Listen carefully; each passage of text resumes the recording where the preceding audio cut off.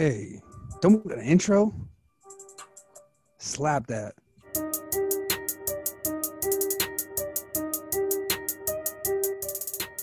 Tin can phone, Mike and Armand, Joe, Queez, we the ones that you can depend on to bring the voices from the inside out. Locked down, but they not locked out. No filter over here. Check what we be talking about. Feet up in the trenches, Bob. While you're on the fences, metal detector before you enter. Shaky medical and see your stitches. They be pushing their weight around. Educate, didn't have the time to wait around. Taking classes while they played around. That's what we call staying down. What we call staying down. That's what we call staying down. Mike, Armand, Joe, Queez. Dang, this tin can phone. Tin can phone, man. I wonder if that intro will ever get old. I don't think so. Nah, that ain't gonna get over. That way too lit. This show boy, Misfit ID, because I don't fit in with those guys. Debonair Brexon, never square dressing. Yes, sir. I'm right here with my partner, Joe Rosenberger, that is. What's happening, brother? What's going on, Queez, man? I'm just happy to be here with all you guys. Armand, how are you doing? No, it's called Quentin Quarantino. That's the name. And I'm doing all right. Just surviving. Mike, how you doing now? You sleeping? Oh, man, I was on that night shift, sweeping up, doing all that stuff. I need a shot of coffee. Oh, don't say a shot of coffee. That's how you say it. Prison slang. That's contraband language. Oh, that's contraband language. That's what I was going to say. I was going to say a shot of coffee is contraband, isn't it? Sir. It is. If it comes from somebody else. I love it. Well, yeah, my Sally next door, he's got a shot of coffee for me. This week, our episode, Contraband. What does that mean? Listen, there's two different meanings of contraband. Now, Michael, you the only one who, I can't even say haven't been inside because you sure been inside. You was inside just as much as us. So I've been you're the only one who wasn't incarcerated. So I need you to grab me some contraband. Show me where your contraband at. What contraband you got? Show me some contraband. Show you some contraband? I don't have any contraband right now. I just got no contraband. There's peanut butter in my peanut butter jar. So look, this is what we gonna do, guys. Okay. I'm sorry to tell y'all this. We can't have Mike on here talking about contraband.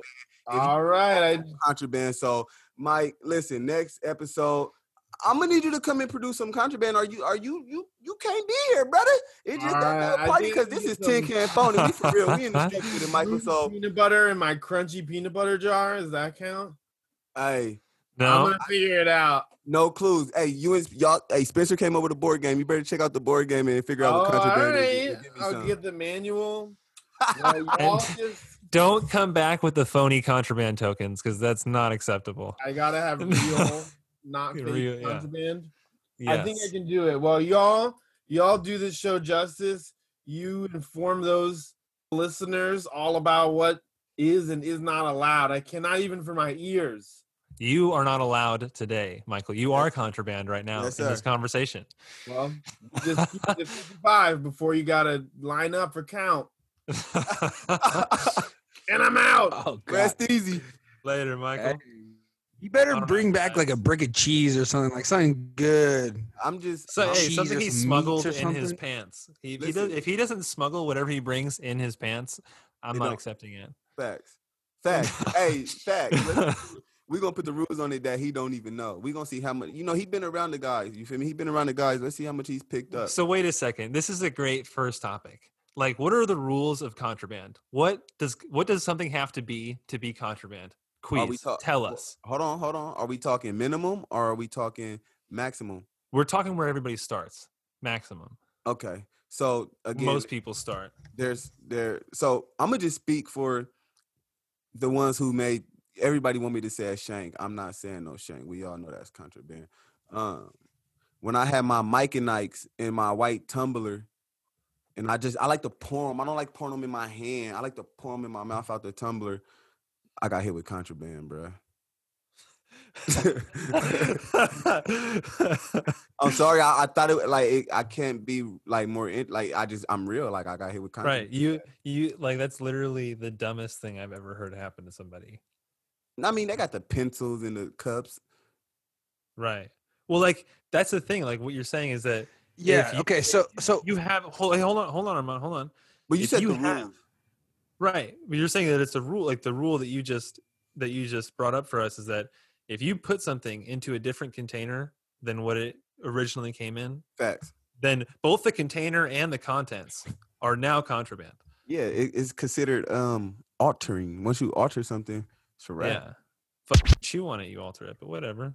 But you said said the so. rules. For everyone at home, contraband, an apple like that. I used to get nailed for that all the time. I'd sneak an apple in my sock, Trying to get the go back to the unit, and that big fat CO would always come out there and just bust me for having an apple. You gave me the apple. Dude, this reminds me very specifically, if I may, of a story where a CO saw a guy walking down the hallway with a sack lunch from medical, and he stopped him and took the apple out of his bag because you're not allowed to have an apple in your cell. And then he started to eat the apple in front of this man, and he gave him the sack lunch back, took a bite of the apple, and said, "All right, go back to your cell now."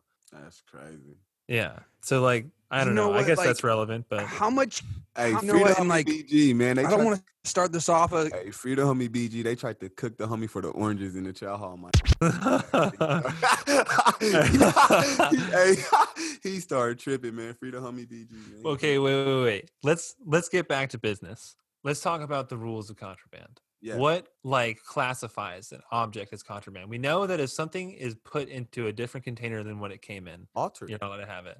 Altered, right? I know that if you use something for some other purpose besides what it is intended for, then it's contraband. Facts. So like if that is contraband. God, if you use soap to hang, like, because you ever see people like they would get a bar of soap wet and they would stick it on the wall, and then you could hang something from the bar of soap because it's stuck to the wall. People would hang their TVs from bars of soap, but then hang porn in the shower. Yeah, people would. Oh yeah, people would hang. I mean, porn was contraband. You'd walk into the shower stall and it's just like literally a Mod Podge of porn on the wall. It's a collage. You're like, man, how many? Like, what am I standing in? Facts. But you already know you got to spray the shower down with the disinfectant. Oh yeah. Even get in. Oh yeah. But anyway. Even that, trying to have your own disinfectant, like you try to buy your cleaning materials and you mixing it together and shit. Oh, contraband. Or if like you're only allowed to use the cleaners on the toilets and in your bunk area, and if you take it to use it anywhere else, they're gonna be like, "Hey, what are you doing? That's contraband." Like why do you have that cleaner in the hallway? I don't know. I'm going to use it somewhere else. And they're like, no. and But no, I always thought it was crazy. When, I'm not to cut you off, Joe, but because I feel like a lot of the contraband comes down to like this like power struggle between like a CEO that's having a bad day and then like he's trying to follow the rules. So like it always blew my mind when they like would take artistic stuff. Like it's like that's different than like having like a cell phone or miscellaneous little this or that. So you brought up something else interesting here, Amon, is that if you give something to somebody, it's contraband, right? Like, so Quiz, we never got in trouble for this, but I gave you a notebook one time. Facts. And like, that was an illegitimate transaction between us, technically. You know what I mean? Yeah. And I mean, I'm sure you still have it. I still have one that you gave me. Facts. And not only did you give it to me, but then we made a collage on the notebook, which is like, if you rip out a piece of paper from a magazine, they'll take it from you as contraband. Facts. You're not allowed to keep magazine clippings. So like pretty much everything we did to like have a rewarding friendship with each other and to like be friends and hang out and spend like healthy time as people together was all illegitimate and not allowed. Like our time itself was contraband at that point, the basis of our time. Just when I used to come down to the bunk and pop it with y'all and just you feel me, be sitting over there, that was at an area, you feel me, like a down there could have went to the hole for that shit. If the right one of the COs that Armand was talking about, if one of them COs was on, that's why if you remember sometimes when I would see them through the window doing they walk, you feel me, I had to like dip back, but my bunk was so close, like we was in the same hallway, but just you're right, just the time that we spent was contraband. It was illegitimate. It was crazy. It's crazy. And it's like, give me another version of. Go ahead. Oh no, I was just saying, going back to the small stuff. If you and two buddies have a delicious spread, And now that you guys are combining foods together, I've seen CEOs just take the entire meal and throw it away. You know how disrespectful that is when you That's ain't usually Blackburn. That's all you Hold on. have is Can that meal. Hold on. I just want to take this moment to call out Officer at Columbia River Correctional Institution, who is known. Oh my! Wait, hold on. She is known for watching people make food together. She'll see people pool their food together, and she'll watch them do the whole process of making it. And as soon as they have it in different bowls and they're ready to eat, she'll walk over and tell all of them to stop and take all the food and go throw it all away. And then she'll say, okay, good night, go to your beds, go to your bunks now. She sends you to bed hungry because you were going to commune with your friends in the day room, which is what people have been doing, by the way, for thousands of years. More than thousands of years. Our producers might have to edit this out, but you know what? I mean, I feel like that's okay to say right there, Queez, because what she did was atrocious. It's just an emotion. Yeah, I get it. No, I mean, that's how I feel. I just can't say it quite like you did. Yeah. I just want to shout out that one that looked like an action figure. I want to shout out that one dude who got walked off the premises because he was all in the emails. I should have left the alone. Wait, is this like Tin Can Phone, like Raw episode right now, like contraband episode? Our captain ain't gonna like that. Let's get back.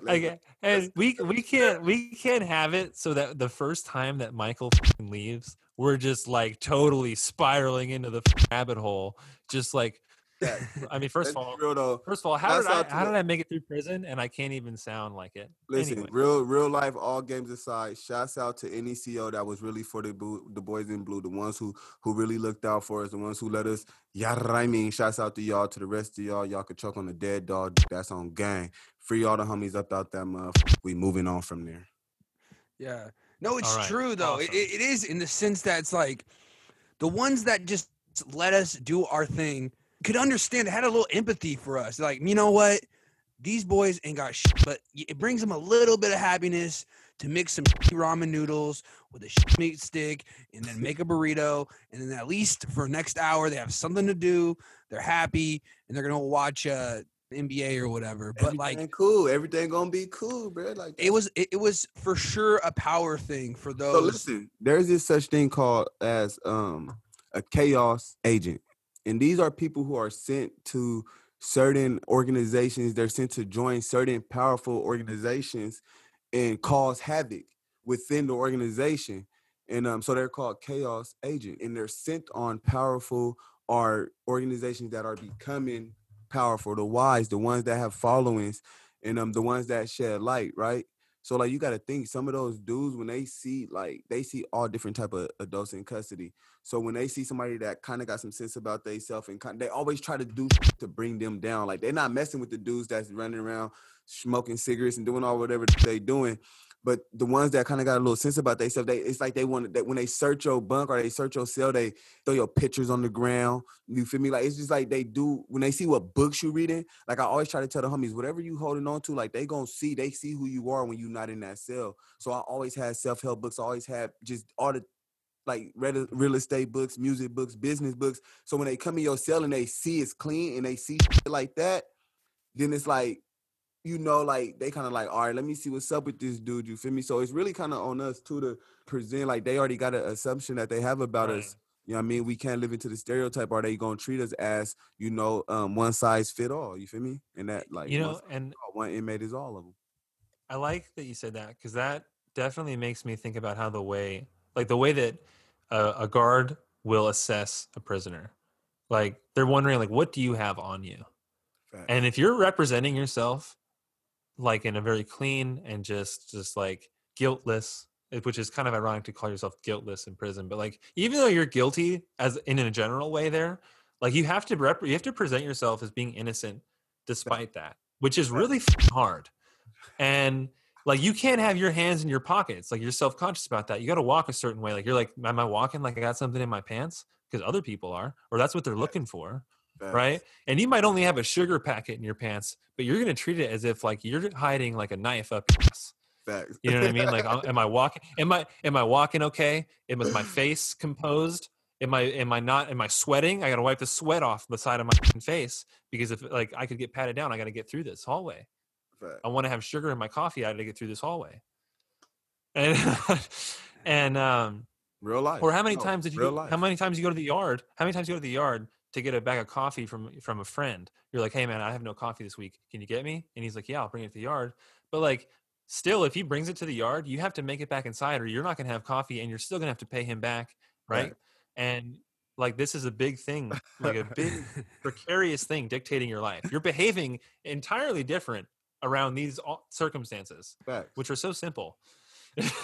It's summertime, 97 degrees. Dude is in a full jean jacket and jeans on the yard because he just wants to look less conspicuous with some coffee.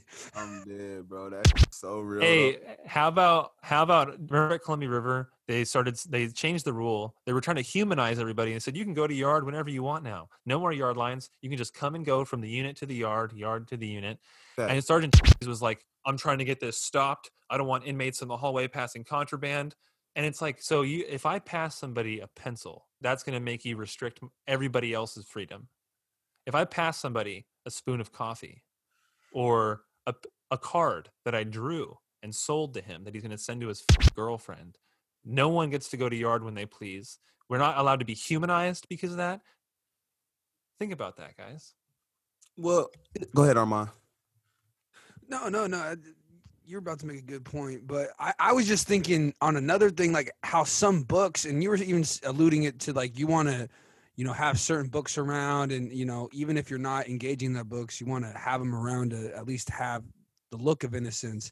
But some books, I had about 3 books that were sent in that I never got because they were considered contraband. I think it was like a Robert Greene, like a book about power and psychology. Yep. They had Robert some coding books too, like HTML coding. Like they're like, nah, that's contraband, not allowed in here.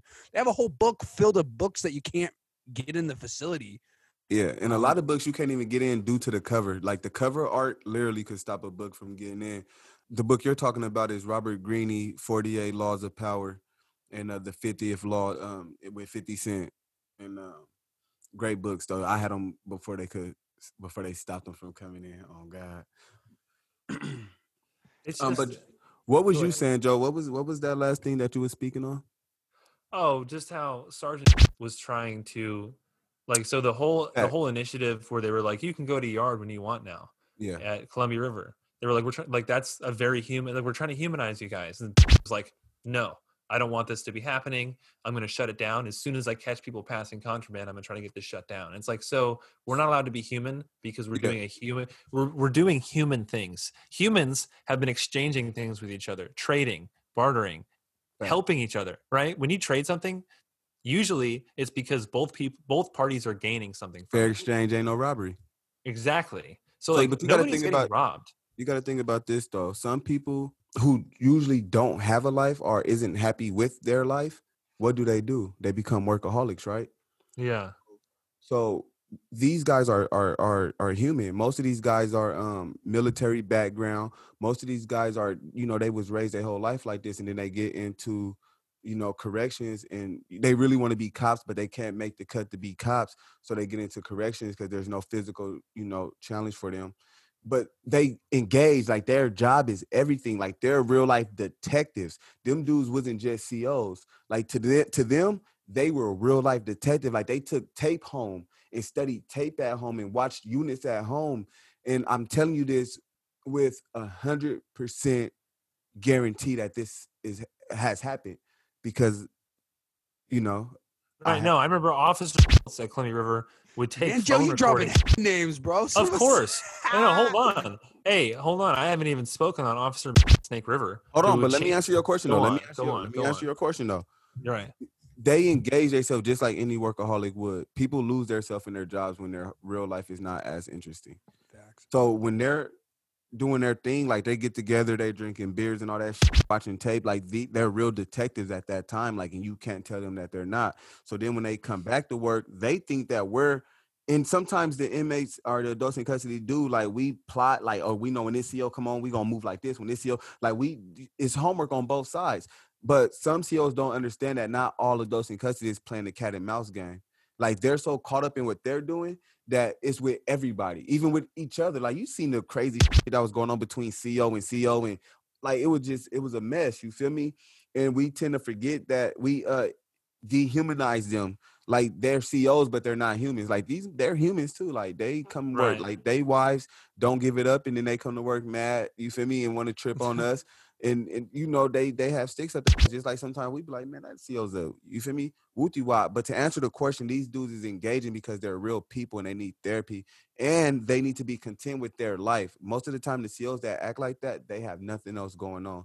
Their life, their job, that job is everything to them. And you can tell by the other COs when you talk to them and they have horses and they have businesses and they have all these other things. And being a CO is just another job that they feel like they're giving back for whatever wrongs they have done or whatever, however they was raised, they giving back. Serving their community. The CO, you feel me? So it's just like, you just got to think about the mental state of the CO. Some of them dudes living in fantasies and some of them people have lives outside of prison. So when they walk out of prison, it's just like they're going home too. And I actually had COs tell me that, like, man, I'm getting out. I'm getting out. I see y'all. You feel me? Or I'll be like, you feel me? Like I just had COs joke around like, bro, like I'm here. You got, because you can't be minimum unless you got 4 years or less. You got 4 years. I got 30. Because them COs is doing 30 years because they going to that prison every single day. They doing they doing life too. So we got to humanize them and understand the mental capacity that they possess. You feel me? They humans and sometimes they don't got no life. So their job is everything. That reminds me of there was a time that I met this CO that was like training. He just started, and I was talking to him. Contraband. And he was sorry, but I mean he realized like for him, I guess like. I'm trying to relate this to Contraband now that you brought it up. I don't know if I can. I'm not. No, I just forgot. I was just. What is we Contraband? No, but no, we definitely I guess wandered a little bit, but I think that's okay because we're discussing the circumstances around CO's behavior and why they go after you for these things. Facts. It's important. And no, but I just wanted to like bring up like the CO I met. Like he started to realize that like he was also there. Like just because he was working there, like he was still like living in a prison for like half of his wakeful day. You know what I mean? So like we as people who are formerly incarcerated, we like to champion this whole idea about how it's what it's like to live there and to exist there, and as it relates to us that as we live there. But these COs, like we never think about them, about how they spend half of their time in the prison also. Yeah. And they're operating under this like under different power circumstances than we are. They're on the opposite end. You know what I mean? And that definitely plays with their psyche differently. And I mean, yeah, but no sympathy, man. They chose this career and this, that, the other thing. You can go back a million times. You know, well, you can make one mistake, and you're in there forever. Hold on. I'm not even trying to bring up a question of sympathy here. I'm just trying to like understand on a basic level, like what's going on with this person. Like we can't just ignore the fact that they are also suffering. Like no, they're not happy. We know that. And we're trying to be like, oh, we suffer so bad as people that live there and people that used to live there. It's like, yes, that's true. Let's acknowledge the other true facts that as a worker at that prison, they're suffering. No one's happy with that job. No, you're wrong. You're wrong there. You're perfect. You're totally wrong there. Them dudes love that. They in the gym. They slap boxing, slap boxes. Them dudes they love think that they shit. love it. No. They think they love it. Why do you think they're losing their wives? Because they're just too fucking coppish. They're taking work home and they're like, you don't think shit. He's in the hallway like, go that way. Like he's loving it. He's loving it. Them dudes is man, listen. Them dudes is loving it, bro. You got to remember, I worked in intake, bro. They love it. Why you think they spend all their time there? And they wives be at home lonely than a mother. You feel me? And then that's why they wives start choosing up too. They so obsessed with the dudes in prison. That's why their wives get obsessed with them too. You feel me? Shouts out to them. Hey. No, I think that there's something truth to that. Let me build on that real quick. I think some of these guards, they just hate when they see a young dude up in there. He might even be an old dude up in there doing hell time, done hell time. and has more swagger, demeanor, and seemingly things going on the outside than he does at his day-to-day job. All he has is his job. We're making moves. We might be making moves inside. I might be making moves outside. You don't know. I was making a million moves. Fact. And I could tell the officers that could see, you know, when I had like a cute little thing come visit me and we're eating candy bars and, you know what I mean? Then I'm up on the unit, you know, running a card table or this or that. And I could just see him. And he's like, you know, next time that little cute little 23-year-old comes in, I'm going to search your back, dude. So you better be ready for all that. Facts. Because there are dudes that got more going on. You got to think too. Like I used to hit that because I didn't have a job. You feel me, for the longest, and then I used to hit them when they would say something to me. They would always say something to me about work, and I'd be like, "How much you get paid? Like, how much is your check? How much is your next check gonna be?" And then I would have that put on my books because I know they looking like, man, listen, I don't need the job. Give it to somebody who need it. You feel me? Like, and they really just couldn't stand that shit. But the difference was I was never super rowdy, in their face, loud. Like, that wasn't my character, you feel me? So, but they was able to see, like, I'm not finna play with y'all. Like, I'm gonna be respectful, but hey, give it to somebody. And they just hated that demeanor. Like, they just hated when they can't get to you. And then it becomes like a thing to them. Like, the one, whoever the big goofy, he's a goofy, the big goofy op, like, he took a splitter from me, you feel me? Like a splitter, which was contraband because I didn't buy it. But it was a splitter in my TV, so 2 sets of headphones could be plugged in. And you searched my entire bunk, and out of everything, you took a splitter. And he had all rights to take it because it was contraband. But it's like, come on. And a splitter is like the most, like, again, it's like one of those things that you can use. So you have a celly, you guys can both vibe. Hold Joe, on. Sorry. Let's not pay attention to the fucking details of a damn splitter. I'm sorry. Because there's a very important rule that Bequeeze just brought up. Out of all the things that he took a splitter. Do you know why? Because he had to take something. That is one of the rules of contraband, is that there has to be contraband. If you're a prisoner, you have to have contraband. Even if you don't, you must. You must because you're a prisoner. Woo. So when a new CO is being trained, they tell them, they're like, when you're searching a bunk, you know there's contraband. Find it. Take something. And I had an officer come up to my door one day. He opened the door, which in the morning, nothing's going on. We all know that about a medium prison. Nothing happens in the morning. So when your door opens, panic time. What is happening? Who's coming to my cell? Where do I have to go? I didn't have a call out. My door is just opening at a strange time. It's not a line movement. Like, am I going to the hole? All these things run through your mind. You're panicking. Right. So this particular occasion, I go to the door. The officer meets me there, and he goes, "Look, I have to search your cell, but I don't want to. Give me something you're not supposed to have." It's like I gave him a hat that somebody gave me. Right, but the whole point of the story is not that how cool he was, because I did appreciate what he did, that he didn't come tear apart my cell. The point of the story is, like, all he needed, his job did not require him to actually search my cell. It was not about the search, it was about taking something from me. So every time a cell is searched, they'll just take something from you. They'll, like, anything. I had a ruler that broke in half. I still used it to measure things because nothing in your cell is longer than a foot. I'm sorry. But so if I had an 8-inch long ruler, I kept it because it was entirely useful. But it was broken, and they took it one day, and that's all I had to be taken. And I was like, really? But the whole point is, like, they didn't want to leave with nothing. They'll take an extra roll of toilet paper just to write down on that contraband slip, that cell search slip. Shakedown report, they call it. Shakedown report. Extra toilet paper. How many did I have that say extra toilet paper? I don't know. Yeah. But that's very telling of how they look at you, that you have something, that you're doing something wrong, that you are wrong for what you're doing. And 9 times out of 10, you do got something. You'll be happy. People, we tend to be like, well, we ain't got this or this or this, so this. Well, don't confirm what they believe, because the reality is we don't have anything wrong 9 times out of 10. But technically, we do. If we're looking at the rules of the prison, yes, people have contraband. But if you're looking at the practicality and rationale of life, then people have the things that they need. very rarely do you run into somebody in prison that has a shank or a knife. Facts. Right? Very rarely do people have drugs. People keep drugs to themselves. It's not just diffuse across the prison. Everybody's got drugs. This is the thing, Joe. You just really wasn't with the shit. Like with the shit. No, hold on. I saw dab pins, joints. Hey, listen. Yes. Wait. That, bro. Like, cause I know for a fact, like, boy, it was booming. You feel me? So I know. No, it's booming. But it seems like it because our worlds in there are so small. But on a large part, most people that use shakedown, most cells after getting a shakedown are not like drugs are constant. I would say. Shouts out to that one CO that they tried to put on the investigation, man, because they said that he was the reason all this. Oh, it's this guy. Oh my. Hey, man, shouts out to that one dude, man. I'm glad you beat that, man. You got a job still, man. Hey, it's easy, My bro. bad. Listen, when I was I'm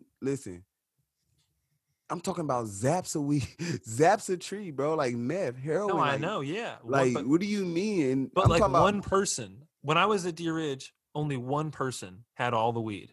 And sure, he sold it. We're speaking on Columbia River. I'm sorry, Columbia River. I mean, yeah, only. You know what? I can't. I got to check out of this subject because I didn't really. You're right. I got to concede. You're right. I don't know what I'm talking about. Okay. Next. Next. Okay. Anyway. No, but I think we bring up some good points here that there's levels to this shit. Like anything. Like a Sharpie that I would take from the classroom when I was tutoring and go sell for a pop ticket. That is different. That and the pop ticket are contraband. Than the dude who was at Coffee Creek with me that had like an ounce of meth in his apple. So there are levels to this shit. You know what I mean? Armand, did you have to say the whole word apple? Because that was really aggressive. You could have said ass. I would have understood it wasn't in his butt cheek. It was deep up in that hole. I'm just kidding. I'm just kidding. Holds no punches. We know who was watching up earlier. Can I? Okay, wait. This video is going to need some serious editing. Anyway, we can't do that with Tin Can Phone, by the way. It's raw. It's just first cut. Anyway, can I tell you guys a story about my first ever contraband? Let's hear it. Yes, of course. My first ever contraband was toilet paper that I rolled into a tight ball, and I got it wet. And I squeezed it into the tightest possible ball and rolled it tight and let it dry overnight. And while I was bored in my cell, I would throw it against the wall, and it would bounce back to me. And I would just throw it and throw it and throw it. And his CEO caught me doing that one day and made me give it up. And they said, you can't have toilet paper like that. It's contraband. It's not meant for that. And they took it and they wrote a contraband slip. And this was in Washington County Jail. And a few weeks later, a CO came in and shook down my cell and took a piece of cardboard. You know how you buy a pad of paper and it's got the cardboard on the bottom? Facts. So I ripped that off the back and I turned it into a chessboard. And I use it to play chess. They don't give you a chessboard in county jail. And a CO came in and took it. And I was like, hey, why are you taking that? And he goes, oh, do you want to keep it? Because I can write you up for contraband if you want me to give it back. And then I'll take it anyway. But I'm being nice right now and just throwing it away like you never had it. And I was like, either way, it's fucking miserable for me. Yeah, that's the worst part about the whole contraband on small levels like that. It's just like, my life already sucks. You're taking my chessboard away and my toilet ball, bro. Really? It's already not going good for me. I mean, I'm not even happy with a chessboard on the cardboard or a toilet paper ball. Like, that's not like that life. That didn't enrich my life greatly. It just distracted me from wanting to carve away the wall with my own fingernails. You know what I mean? Wow. But anyway, like, what did you guys experience first with contraband, and how did it confuse you? You're gonna have to go, Armand, because I can't even really remember my first contraband. First contraband, man. I mean, just as far like, you know what? I remember. Go ahead. I landed in county jail when I was younger, as a teenager, and a guy wanted to sell a phone call, and I gave him a phone call. And explain that process. How did you give him a phone call? He was like, hey, no. How is it done? Tell us how it's done. Okay, so all these, first off, there's all these billion-dollar corporations that take advantage of us using the phones in there. Some folks don't have any money. So when I see someone that kind of is in need, kind of look like he's down on his luck, and he's just like, yo, he asked nicely. He's like, man, could you please make a phone call to my girl so I can pop on and talk to her for a little bit? I was like, bro, I don't care. I have plenty of phone money, and you want to talk to her for a couple minutes? Let's let it ride. So I go over there, boop, boop, boop, boop, boop, put in my little info, my little number and everything, and then just kind of drop the phone and waltz away and let dude, and I kind of watch around and just let him take his phone call. And they let us take the phone call, but then right when he's over, they're like, both you selling. I was like, what? And they're like, you can't do that. Cannot do that. And from that was when I was a teenager. So I was like, oh, this is how we're playing. You know, in my head, I was doing something nice for someone. I was like, okay, bro, you need a 3-minute phone call, whatever. Say, son, your girl, I'll do that for you, bro. It's not a big deal at all. And just that act alone we were sold in for 24 hours. Me and this dude. Hey, even taking that selling though, I still do that shit again. You feel me? Because it's like you let somebody talk to their son, you let somebody talk to their girl. I was sitting here thinking, bro, and like I was corrupted at a young age. My uncle actually showed me Contraband before I ever even like really been to jail. I have been to Juvie and county a couple times, but this story specifically, like this like he had meth on him. We get cough, boop, gun in the car like crazy. You feel me? This when I catch my gun case, and we in the back seat. And I remember like you always hear stories and you hear about this, but I ain't never really seen it. And so we in the back seat, handcuffed. He next to me, and he like got his handcuff. He got handcuffs on, but he got the meth in his little pocket. So he pulls it out of his little pocket. You feel me? With the handcuffs on, and boom, he stuffs it in a keister. You feel me? He keisters it. And this is like on the street on the way to like get us just getting arrested. And I seen it and I was like, what the he just put it in his pants? So then I took the I had and I just put it in my butt cheek. Like I didn't like, you feel me, stuff it. So I'm like, yeah, I'm good. You feel me? And we get to jail and we get to jail and they take us to the little strip room, you feel me? And we fall right out. Hey, I had like some things and some other shit that like fell out, and I got hit with that too. But like I never really realized what I seen, and like he made it into the jail. Like he shot me some in jail, and like we just boomed up. Like from that point forward, like it was never no need to go to canteen. And I was young. I was like that's my first county bid. Then like right after that, I went to prison. I would always find that kind of sad once you like the people that had done the time. And you know what I mean? It's like you'd see someone that they've done like 3 sets. They might be in their 30s or something right now, 40s even. And they stay ready for jail and prison. Like they stay ready. Like I used to I've had multiple guys be like, yeah, bro, I hit the street with a package ready to go up that thing if I need it. You know what I mean? Because I might just be going back tomorrow. I live like that. So I better stay ready for that and be able to get people high and have some sort of money. Wait a second. Shouts out to that one dude who let his wife talk him into violating his suspended sentence so he could come back. Oh, no. For the homies? I don't even want to know that story. That's tragic. Anyway, but I'm just it causes me a lot of pain and grief to think that people are taking around balloons ready to go up their rectum. You're living out of prison and you're packaging contraband for prison. Facts. And think about that. Like, dude, if I got fired from my job or if I quit or something, I wouldn't still practice the same habits that I do to get ready to go to work for that job. Right. Well, I guess I could be going back to work there tomorrow. It's different. You know it's survival, bro. You got to know your life. You feel me? Some dudes know. I know, but like, but here's the thing. Like, some dudes know they're not ready to give it up. Facts.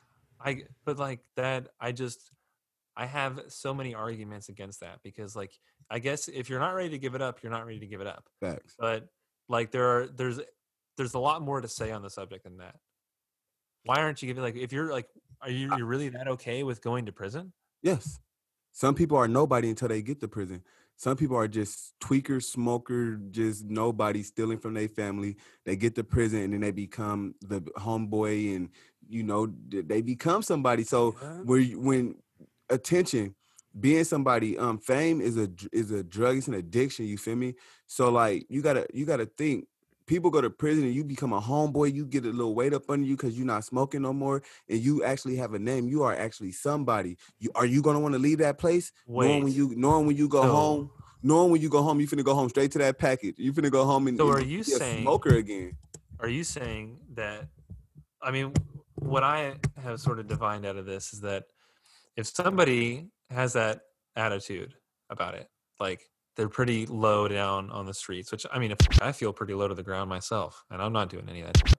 That's just the way prison primes you to feel before you get out. No, You feel like but no, well, hold on. I just want to know, is this whole thing about being prepared to go to prison, like preparing not only to like yourself to go in with what you want for whatever reason, but like you're setting up yourself to be like highly regarded and highly esteemed by your peers, because you're going to show up with like whatever amount of drugs you have, and that's automatically going to send you into the top of this like power scheme. Facts. Right? You have now all of everything you need to be wealthier than anybody else around you.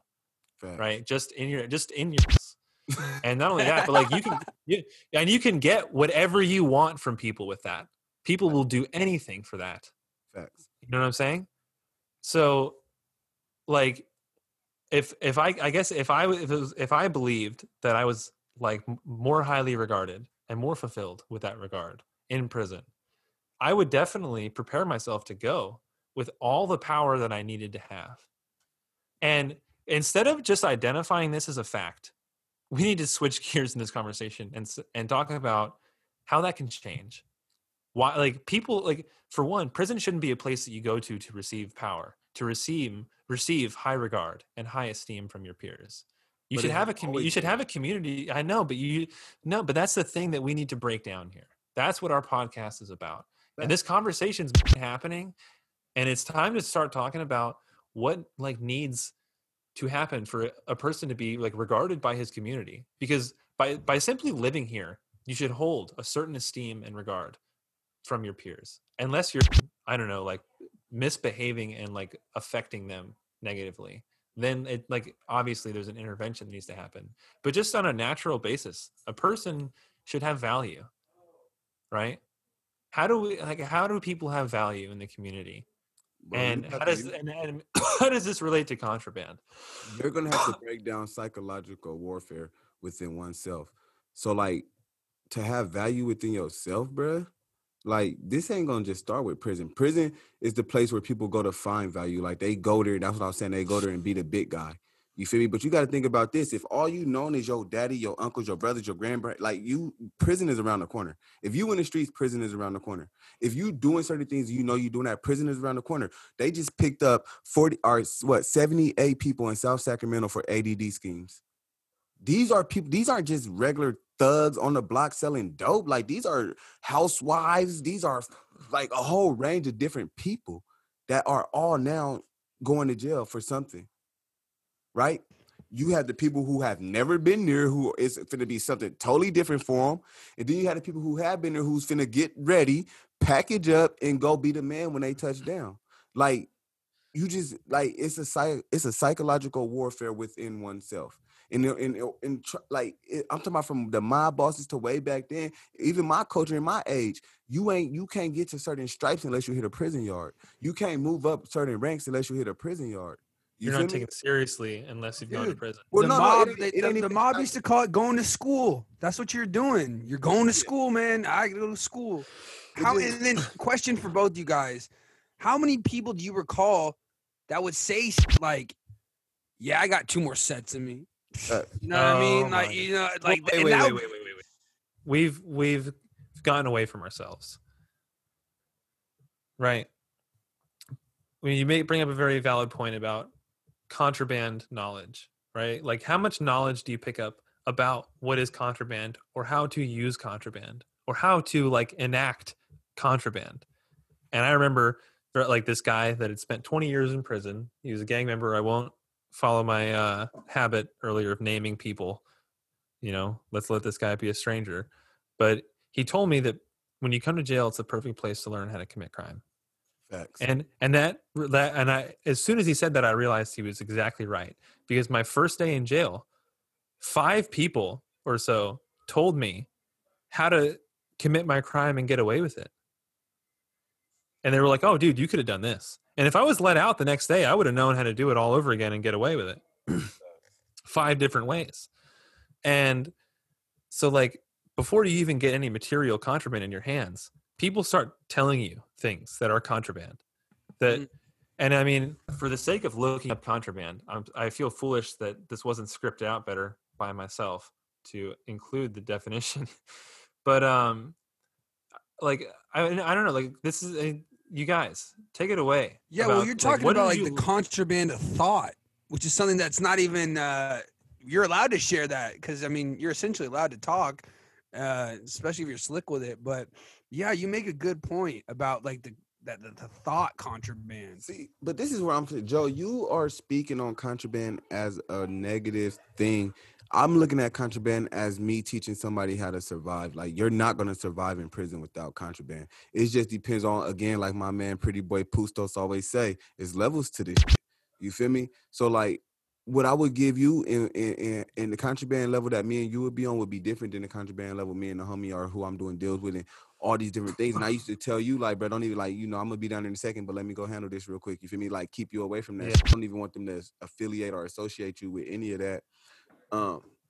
But like, bro, I understand, because I was one of those dudes. Like, yeah, I got another one in me. You got to understand, I did 7 years straight, came home for like however long, and was right back for another 3. Like, I got 10 years and I just turned 30. So like, for me, I seen all my uncles, my daddy, my brother. I seen everybody go to jail. My granny, my mom. Like, I done seen everybody go to jail. I done been to jail. I done been to the whole thing, from foster care, jail, juvie jail, YA, prison. You feel me? And I always be like, okay, I know how time is to be done. I mean, I got like another 3, 4 in me. You feel me? Like, and I used to have that mindset until I really became and started loving myself and realizing that I'm not taking care of my body in there. I'm not taking care of my mind in there. Like, I need to be free. You feel me? Like, you gotta break that for yourself, though. It's a lot of people who being free. Like, I'm free in prison and I'm locked up on the streets. I don't know how to be on the streets. A lot of people don't know how to be on the streets. You feel me? So they gonna spend their time where they know how to be at. Like, a lot of, like, you gotta understand, especially in the state of Oregon, like, it's just a lot of things you don't got to worry about in a sense. And like, we got flash screen TVs on the bunk, you feel me? Like, which another thing is getting cracked for the flash screen TVs, contraband. But you got flash screen TV with Dish Network, 4 movie channels, tablet. Like, it's so many things. They make prison so comfortable that it's okay if I go back. Let me shoot me 700. That's gonna be the TV, the food, the shoes, the car. That's gonna be everything I need in the beginning, and we on from here. Because prison is so comfortable, because they gave us it's privilege compared to some places where they thugging. Not saying that like the hard level or the physical, level of it, but like, just like, I just remember like laying up watching Keeping Up with the Kardashians, bro. Like, I would see people running to the yard to go work out and and I'm like, bro, I'm finna watch Loving Hip Hop, bro. I'm like, I literally had the choice to just drink coffee, you feel me, and watch TV shows all day. And Queez brought it up. You just make it sound. I don't want listeners to hear this. It's really important for listeners to like hear this and not think that prison's just easy and that like. But this is what that it's too good. This is what people already think, that you go to prison and that it's too good to have a TV. That it should, like, that's the thing. Like, that's what makes it so miserable, is that your life is unfulfilled because it's just so lazy. Listen, and you have no responsibilities. A TV will never replace you being stolen from the world. A TV will never replace you knowing your daughter through pictures and 30-minute phone calls. A TV will never replace you going to work and being able to pay rent with your family. A TV, internet, which they don't have internet, but cable, that will never replace you missing your mom's surgery and her dying. That will never replace your granny. That would never replace your brother dying. Like, listen, if the listeners are simple-minded enough to take what I just said and think that it's okay to go to prison, then that's probably where they need to be. If it's small thoughts for small minds.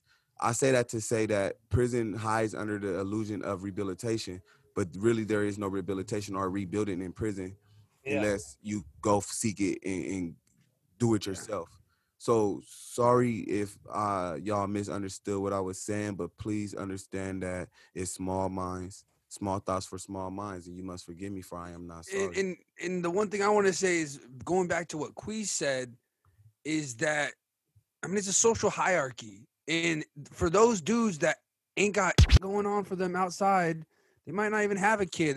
They're just literally a drug addict, and that's how they see their life. They see their life through that vocal thing. Armand, don't even call them a drug addict. They call themselves a drug addict. They're like, I'm a smoker. Wait, no, stop. Who gives a what a person calls themselves? That's how they've been primed to see themselves by the society that they have been exactly. They've been born primed, into. They've been no. So many times they think this way. Yes, exactly. Why you should not name them as a drug addict before you name them as a human being. Okay, like people are not contraband. That is the entire point that I'm trying to put out here. People are not contraband. A drug addict is a contraband term that you should not call another human being, because before you name a human being as anything, name them as a human. These are people who have a problem with drugs, and that's not very convenient or efficient to say, but it helps your mind see them as a human and not see them as contraband, and not see them as something that needs to be culled from society, to be culled from the community. If you understand what I mean. No, I get exactly what you're saying, but the mind of it all is when they already see themselves as that. Like I can see the potential in anyone. That is a mind. A lot of these smart people in there that are sober. You know, shout out to my boy. I won't even say his name, but I went to school with him, and he was a great guy. He was all sober and great shape, but he already knew like what time it was when he was leaving. You know, he already knew that like he didn't have the ability or the tools or anything to not want to get high, and didn't even have the resources not to not get high and go back to that. So when I seen him nodding off on the train talking about like, bro, don't even take my number down, like unless like you're wanting to be coming to this world, but you look like you have some things going on for you. You know, it's like that's for real, because me and him are already talking on the inside, like, bro, what are you gonna do when you get out? And I was giving advice to him as a brother, you know what I mean? And he was already kind of on the fence of, you know, it is what it is. Okay. How do we change people's mindset? That's a different thing. I'm going to tell you guys a story. Something that happened last night. And this, God, I mean, I guess if I'm creative enough, I can relate it to contraband. But at this point, it's not even necessary. Because we started talking about people with contraband thoughts and people as contraband. And this is just how it is. I was on the Max last night, and there was a guy that came on smoking a joint with a can of beer in his hand, completely wasted out of his mind. He was screaming. He was laughing like a maniac. He was going up to people and saying nonsensical streams of. And he came up to me and asked me for a lighter, and I gave him a lighter. And he lit a cigarette, and he sat down, and he was like, "I like you, man. What's up?" And I thought to myself, okay, I've got this maniac sitting across from me. And like people are calling the cops on him for sure. And like there's a few different ways this can go, but I've got his attention. What am I going to do with it? And I asked him if he was okay. And he was like, yeah, I'm okay. I'm going to go do a bunch of terrible things tonight. And I asked him why. I was like, don't you just want to go to sleep somewhere? Don't you just want to sleep tonight? It's like 11 o'clock and we're all on the Max trying to go home and sleep. Like, where are you going? And he was like, I've got nowhere to go. So I'm going to go do terrible things. And I was like, why don't you just find somewhere to go? And he laughed and he was smoking and he was saying a bunch of crazy shit. And I kept asking him, why don't you just find somewhere? I said, look, man, I looked up are you homeless? And he said, yeah, he was homeless. And I said, look, there's a Burnside shelter. Let's go there. That's somewhere to go and sleep tonight. Doesn't that sound nice? You'll wake up tomorrow morning and have nothing to worry about. And he was like, yeah, that actually sounds really nice. He started to calm down. And I asked him if he had anything to eat. And he said no. He said he was actually really hungry. So I called August, my roommate, and I was like, hey, man, can you pick up Taco Bell? I'll pay for it. I just need you to get it. And I explained the situation. And he was like, yeah, absolutely. I'll get that. And I told this guy, I was like, hey, we're getting you something from Taco Bell. He told me what he wanted. It was happening. He totally changed, was not screaming or laughing or saying crazy to people. He wasn't after anything. He was like, I asked him questions and I was like, dude, do you still feel like doing terrible things? And he's like, no, I just want to go sleep somewhere. And like didn't even seem drunk anymore. And he was like, man, thank you so much. And I'm not talking about how great I am here, because it's not that hard, dude. And that's something else that somebody taught me. Kat, and I guess I shouldn't be calling people out, but Kat, listen to me. Kat listened to me talk one day, and I said, thank you. And she was like, Joe, it's not that hard. And I was on the max. And thank heaven, even though Kat doesn't believe in heaven, thank heaven for Kat, because she taught me that it's not that hard. It's not that hard to see people, right? Yeah. It's not that hard to see them as something different than Contraband, or the things they do, or the things they have differently than as it is as Contraband. Everything this guy did was Contraband. He just got out of prison 3 days ago, this guy I met last night. He was 21 years old, homeless, hadn't had a meal, drunk, didn't know where he was going.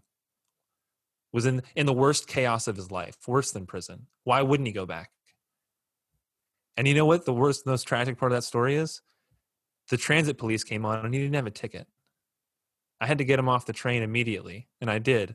And when he got so scared, he ran off and wouldn't come back. And I was saying his name, which was Joey, by the way. My name is Joseph. And I kept saying, Joey, come back.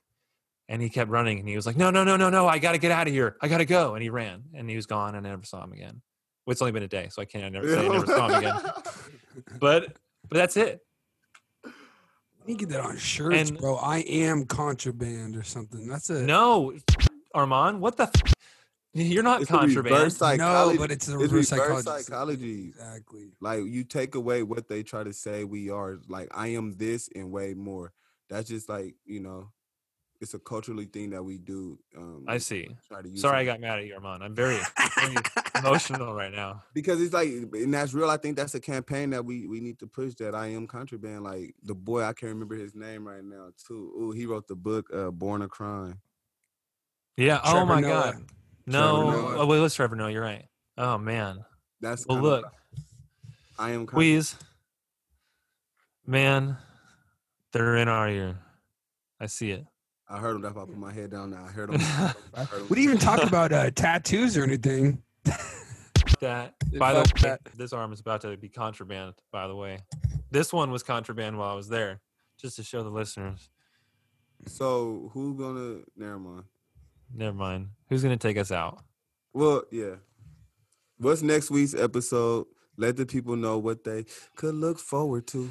Next week's episode, actually, is Contraband Edition 2.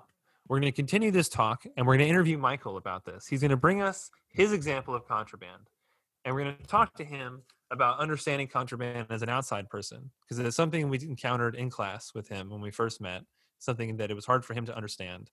And we're going to explain things a little to him. We had our discussion today, all of us talking about our lives and as it was with Contraband. And we're going to revisit this with Michael next week. So tune in. Quiz, take us out. Hey, man, it's your boy, man. Misfit Adi. You already know. Boo-foo. By us, for us. We in the streets with it. Tin Can Phone. Hey, one thing I got to say, man, free my brother BG again. I ain't going to never let him die, man. Free him till he free. You feel me? Tin Can Phone. We raw. We out. Joe Rosenberger, that is. And Armand. Armand Poos. Pretty boy Poos. Politicking Poos. Oh, yeah. Quarantino. Puerto Rican Poos with the tan right. This was Tin Can Phone, Contraband. We'll be at you next week. So peace, love, free all the dogs, the real ones. Facts. Hey, Joe, you said Mike can't come back with unless the Contraband is stuffed in his pants, right? We holding you to That's right. We holding you. We're holding him to that. All right. I hope he can hear us, Mike. You Take better have us something. Out. Hey, this is becoming Contraband. Get out of here. Contraband. Deuces, everybody. Coming soon. I am Contraband. Hey. The Contraband flashed out. We're stopping this. You were listening to the Tin Can Phone podcast, where you can hear about the influence incarceration has straight from the sources. We tell the stories from the inside out. So make sure to check us out on cable community radio every first Tuesday at 10 a.m. You can also check us out on Spotify, Apple, and anywhere you love to catch your podcast. And make sure to give us a follow over at tincanphonepodcast.com. And follow our Instagram at Tin Can Phone Podcast. This Misfit Adi signing off. Hey.